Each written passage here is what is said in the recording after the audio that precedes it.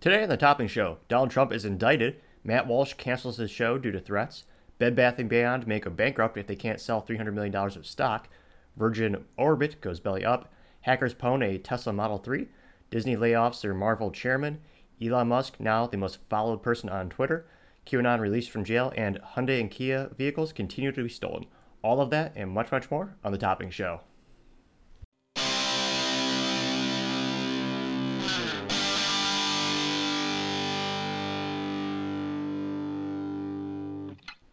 Thank you, everyone, for tuning in today. Today's episode of The Topping Show is sponsored by ExpressVPN and Topping Technologies. ExpressVPN helps protect your online data, and Topping Technologies is an IT value-added reseller and services company with a special proficiency in IT security.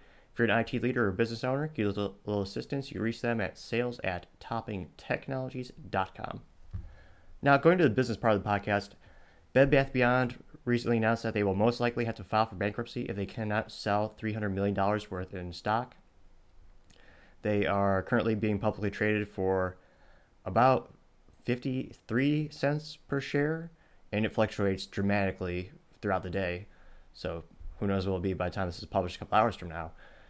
Now, they're in deep trouble, especially on the New York Stock Exchange. So if a stock falls below $1, red flags already start going up and scrutiny increases, and they might even be at risk for delisting.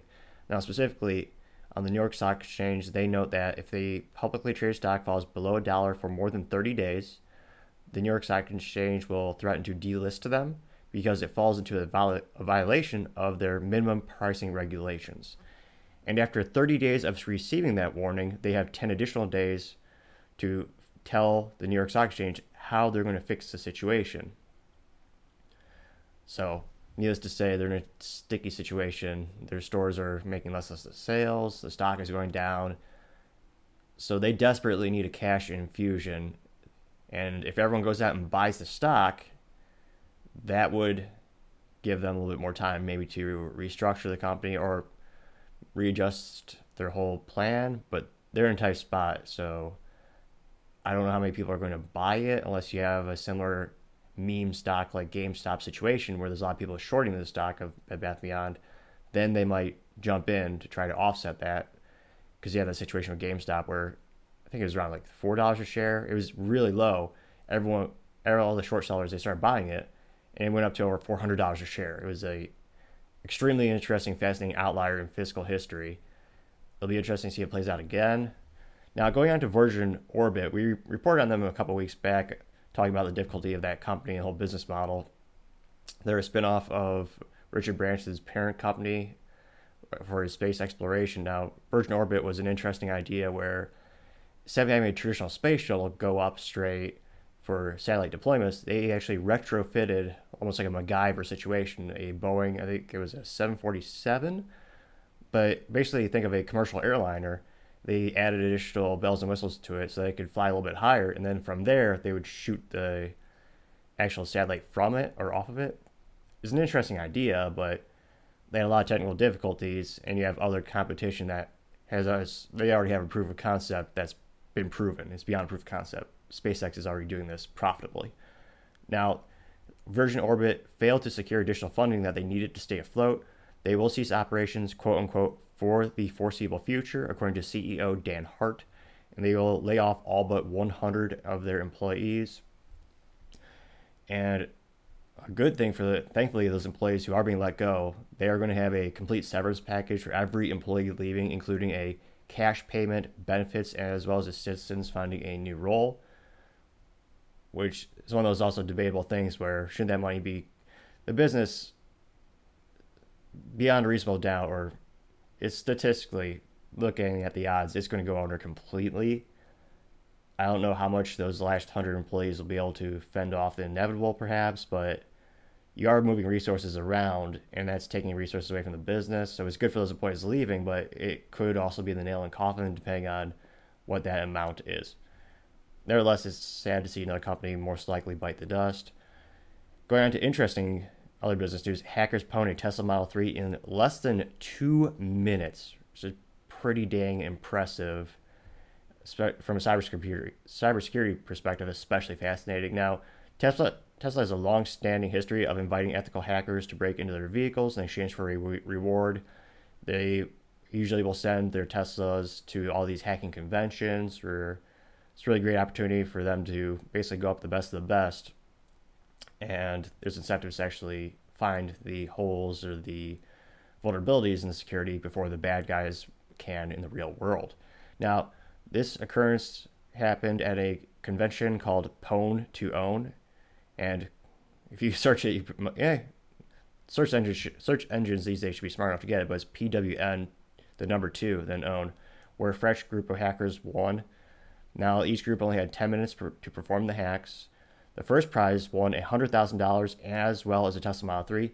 The second, or I should say first prize, as a first reward. The second, more advanced attack against the Tesla won $250,000, and I believe they also got a Tesla as well.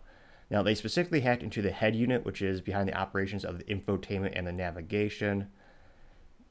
So it wasn't a situation similar to years back when some engineers from Wired.com or Wired Magazine actually hacked into, I believe it was a Jeep Compass SUV when it was on the highway, and they were able to remotely take over the controls of the vehicle, including the acceleration, the braking, and the steering. Were able to actually take the vehicle, steer it to the shoulder of a highway, and turn it off completely.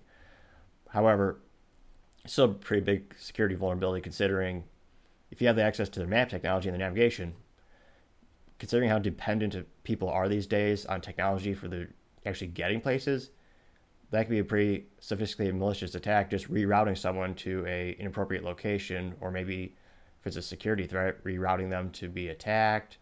There's a lot of people who do not know how to read a physical map these days, yet alone, I don't even know if gas stations sell them.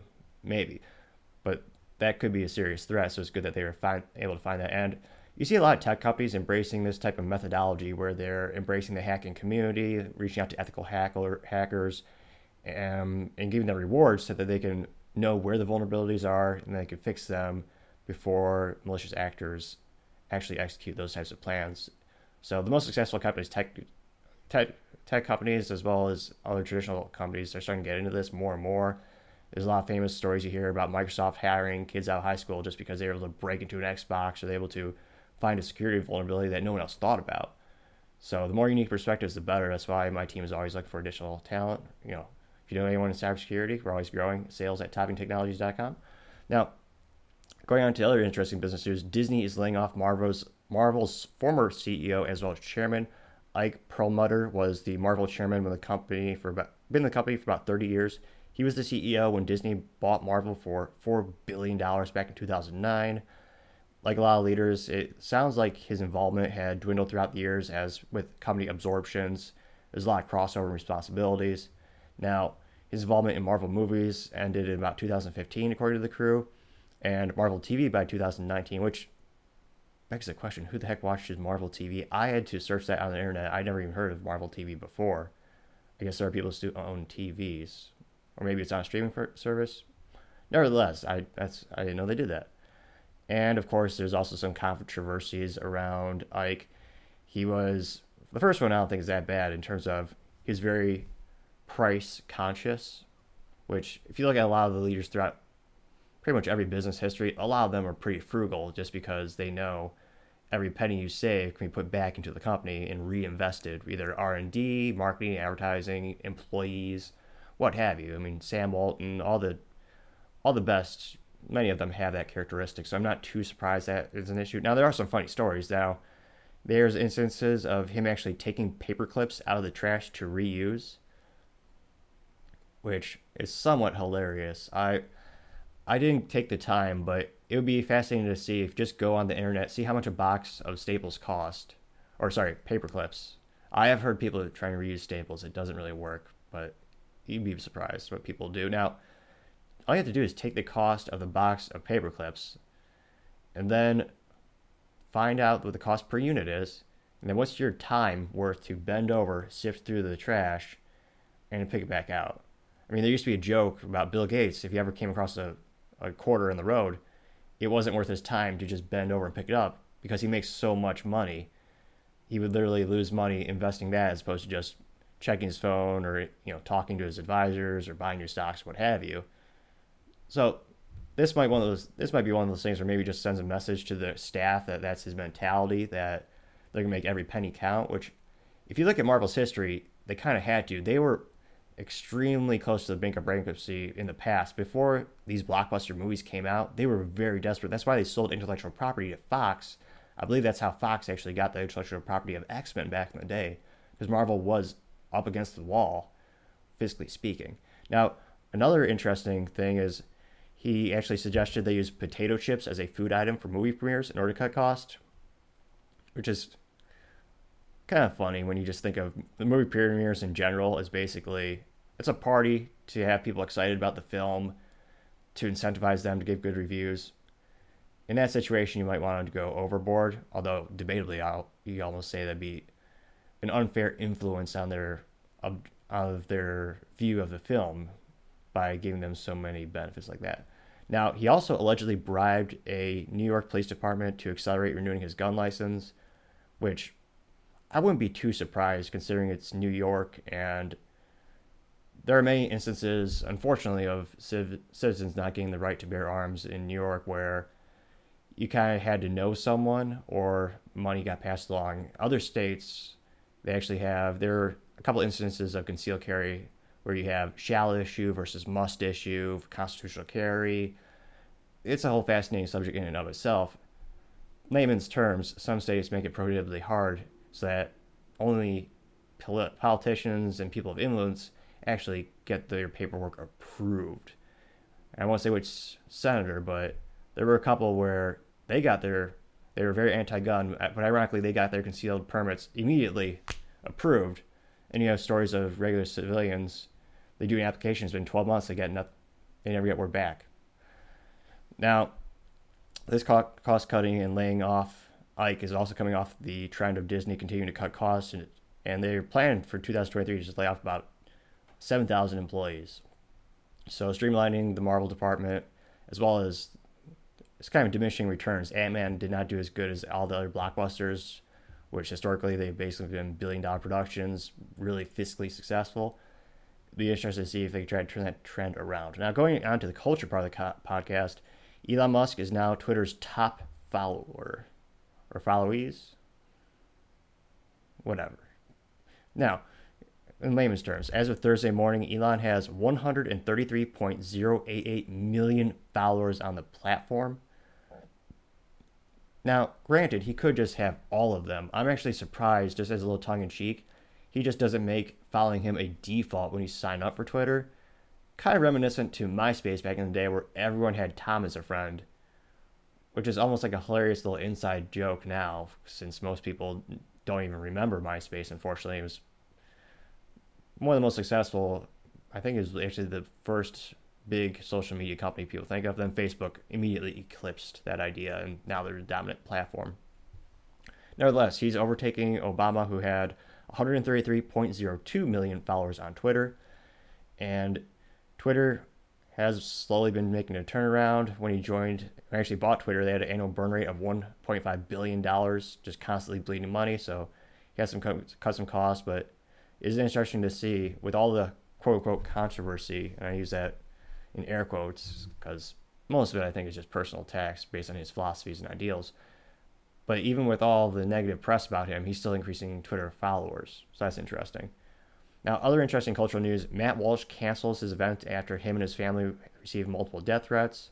He is a daily podcast producer, podcaster, and he grew to prominence, especially because of his tongue-in-cheek documentary called What is a Woman?, where he just goes around the United States asking people what is their definition of woman. He actually goes to Africa as well to further prove his perspective.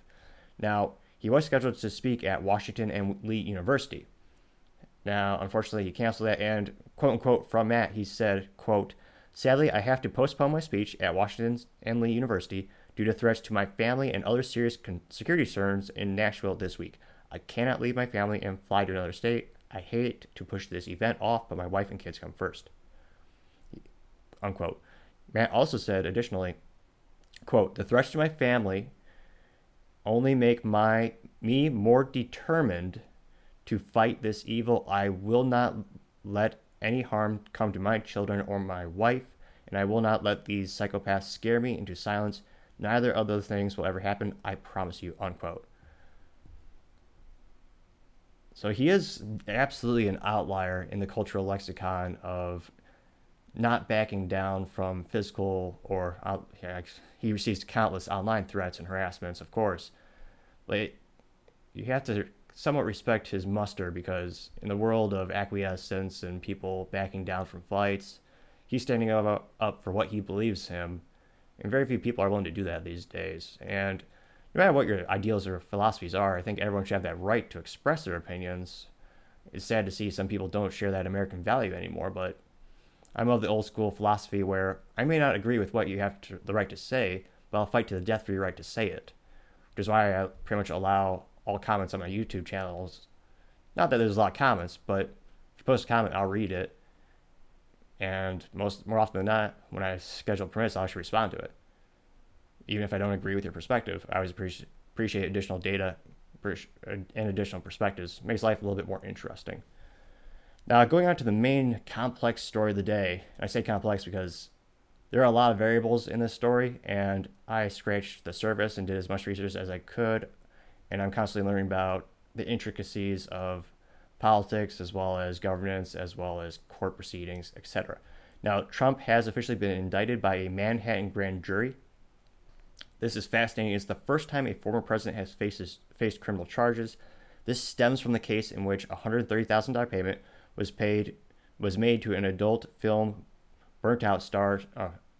I said that right. Stormy Daniels during the end of the 2016 presidential campaign.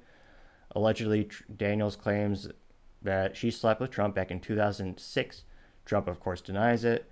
Trump classified his reimbursement as a payout as a legal expense. The exact charge against Trump is still being brought to light, since indictments are usually filed with the court under seal after a grand jury vote in New York. Trump stated, quote, "This is a political prosecution and election interference at the highest level in history," unquote. And Trump also claimed, quote, "The Democrats have lied, cheated, and stolen in their obsession with try to, quote, get Trump," unquote. But now they've done the unthinkable, indicting a completely innocent person in an act of blatant election interference, unquote. So, quote within a quote. Now, a key witness is going to be Michael Cohen, who is Trump's former lawyer and fixer. In 2008, Michael Cohen did plead guilty in federal court to making an illegal payment to Daniels for, quote, "principal purpose of influencing," unquote, 2016 election, and he claimed he did it on the behest of Trump. Trump recently acknowledged he repaid Cohen $130K. However, Trump insists the payment was legal. Trump emphasized that the money did not, quote, "not from the campaign," unquote, and that the deal had been, quote, "a private contract between two parties known as a non-disclosure or an NDA." Now, normal charge is falsification of business records, which would be a misdemeanor.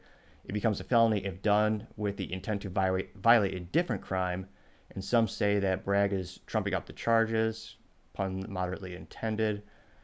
And this is the first instance this has happened. Now, how it happened, a grand jury was made up of 23 people, and in this instance, you only need a majority in order for the indictment to go through. So you only needed 12 people. You don't need a unanimous vote like in an actual traditional trial. Now, this is one of those things where it's moderately interesting to see both sides. I'm sure there's a fancier term for throwing shade or pretending like their side is almighty, because this is not the first time there's been murkiness around federal election commissions and campaign finance law. Far from it. It's disgusting that there's allegations and actually proven cases on both sides of the aisle of this happening. Now, historically, the last highest paid fee was a few years back when Obama paid $375,000 to the Federal Election Commission.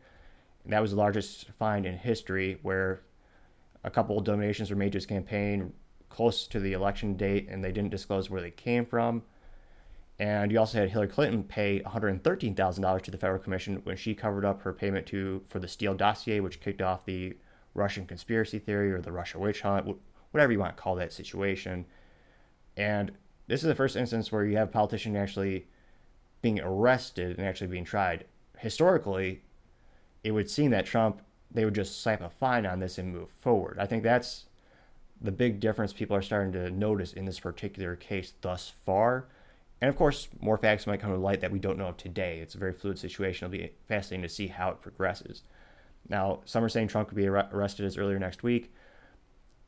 Allegedly, the Secret Service said they declined for a movement of Trump this Friday, or today rather, for the actual arrest. Now, there could be some truth in that, especially if you look at any historical presidential fiscal or movements around the country. There's no such thing as random or spontaneous.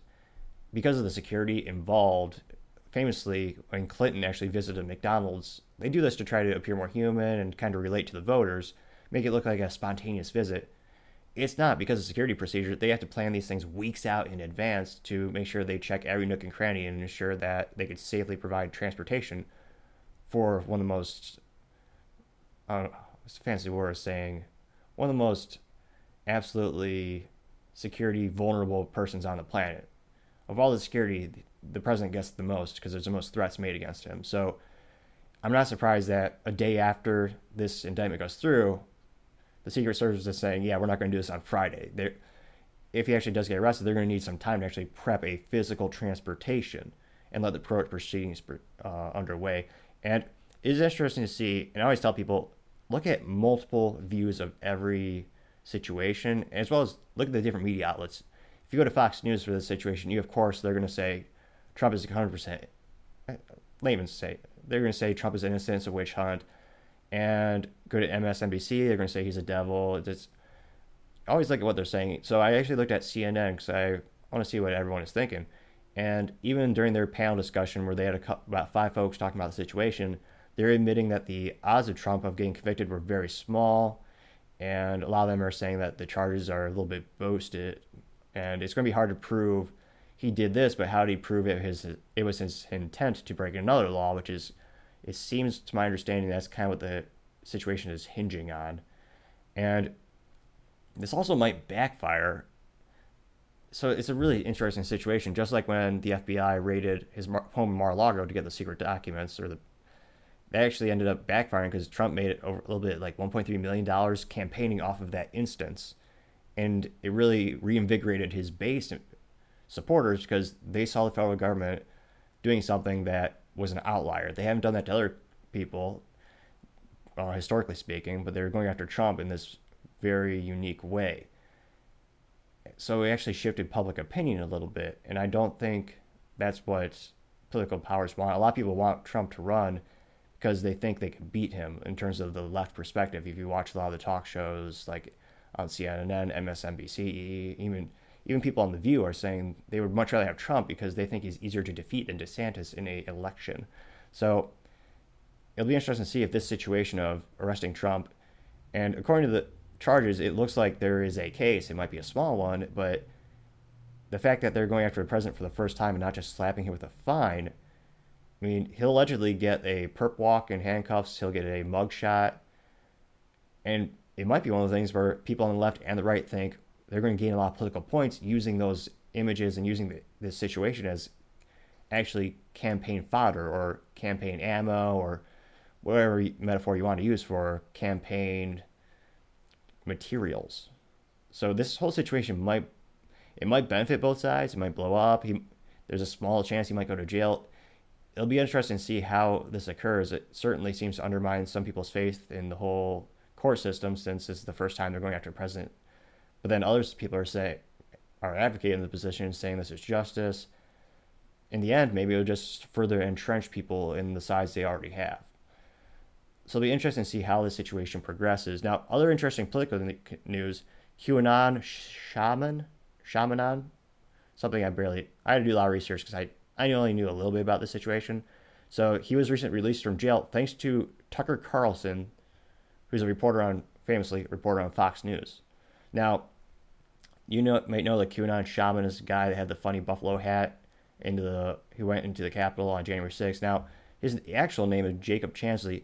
He was released 14 months early thanks to Tucker Carlson releasing the video on January 6th, which showed that Jacob was peacefully escorted throughout the Senate by the actual police. When the materials that we were shown and that pretty much every channel showed on the mainstream media at the time was that it was a violent insurrection and people were forcing their way into the Capitol and breaking down doors, breaking down barriers. From these video clips that we're seeing, he was actually very calmly and peacefully escorted throughout the whole building, and the police actually encouraged him to take pictures. It was a stark contrast to the data we were given at the time. And this is also something where I always wonder when both the Democrats and Republicans really team up on something, or they both have the same opinion, because very rarely do they team up for our benefit. Now, House Speaker was Kevin McCarthy. He was actually the one who released all the footage to Tucker, and a lot of the Republicans were against him doing that, and many Democrats were as well, which I always wonder, why do you trust people who want to limit your access to data? I want all the data so I can make up a fair and informed opinion, which is why I look at multiple news outlets and multiple perspectives. And in this situation, people were against that idea, which, especially if you're being charged by the federal government, that seems disgusting that they would withhold data that could, in this case, prove your innocence. Now, he was in jail for 27 months, and he actually pled down, and he was released from a 41-month sentence. He served 11 months in solitary confinement, and it sounds like he has a case to sue the federal government if they were withholding data that could prove him innocent. They threw him in solitary confinement for 11 months. Now, he was pleading guilty to enter the Capitol on charges, and a lot of people are saying he should be sued for wrongful prosecution. Now, some say the Department of Justice is releasing Jacob in an attempt to move the point of habeas corpus, which would have exposed that they violated his civil rights by withholding Brady material. Going back in time in history classes, I actually don't know if they still teach this in history. They should. But habeas corpus, if you look up the definition of the law, it is a writ requiring a person under arrest to be brought before a judge or into a court, especially to secure the person's release unless the grounds are shown for their detention. So it was a long time before they were able to see their day in court, and it sounds like they just put their case down. So it sounds like a serious miscarriage of justice. It'll be interesting to see how this plays out. If other people who are also turned out to be wrongfully prosecuted, if they sue the federal government, it'll be interesting to see how that goes. Now, going on to the business blunder of the day, bar none, I mean, it's going to be Kia and Hyundai with their actual security vulnerabilities. Now, a growing trend on TikTok is, again, great, very intellectual platform. You'll see the best of humanity on TikTok. Now, there's a growing trend on TikTok, which is hotwiring Kia and Hyundais because they're so easy to hotwire. And for the folks at home who don't know, Kia and Hyundai for many years have been the same business entity. So that's why they share a lot of the same parts, including their security parts. Now, all the users need is a USB drive and a screwdriver, thanks to a glitch that makes it easier to bypass the anti-theft mechanisms. Specifically, New York Police Department Commissioner Keechnet said that he noticed the city had a spike in Hyundai Kia thefts. Back in September, there was an average of 10 to 12 Hyundai Kias stolen per month of 2022, but by December, the number grew to an average of 100 vehicles stolen in the month of December. And many of those occurring in the Bronx, upper Manhattan. It's just one of those things where every company, no matter if you're making a car or a supercomputer or an app, or even if you're a manufacturer of widgets in the middle of Omaha, you really do have to have a security first initiative because there's so many malicious actors out there. And there are actually, because of this instance, there are some insurance companies that are drastically increasing the rates or even not covering those vehicle models anymore because they're so easy to steal. So this is having a huge ripple effect on all the owners of these vehicles. And of course, the automotive industry is eyeing the situation, and everyone, of course, is increasing their security. Kind of going back to the article we said earlier, where Tesla is actually incentivizing hackers to find those vulnerabilities first before they're executed in the real world. But to have something that is such a simple thing to bypass and break into the Hyundai Kia, I mean, that is certainly the business blunder of the day. Thank you everyone for tuning in today. Cannot thank you enough for sharing, commenting on videos. It really helps the channel out. Don't forget, tell your family, tell your friends, tell your coworkers, heck, tell your enemies, tell anyone to stay safe and fight the good fight.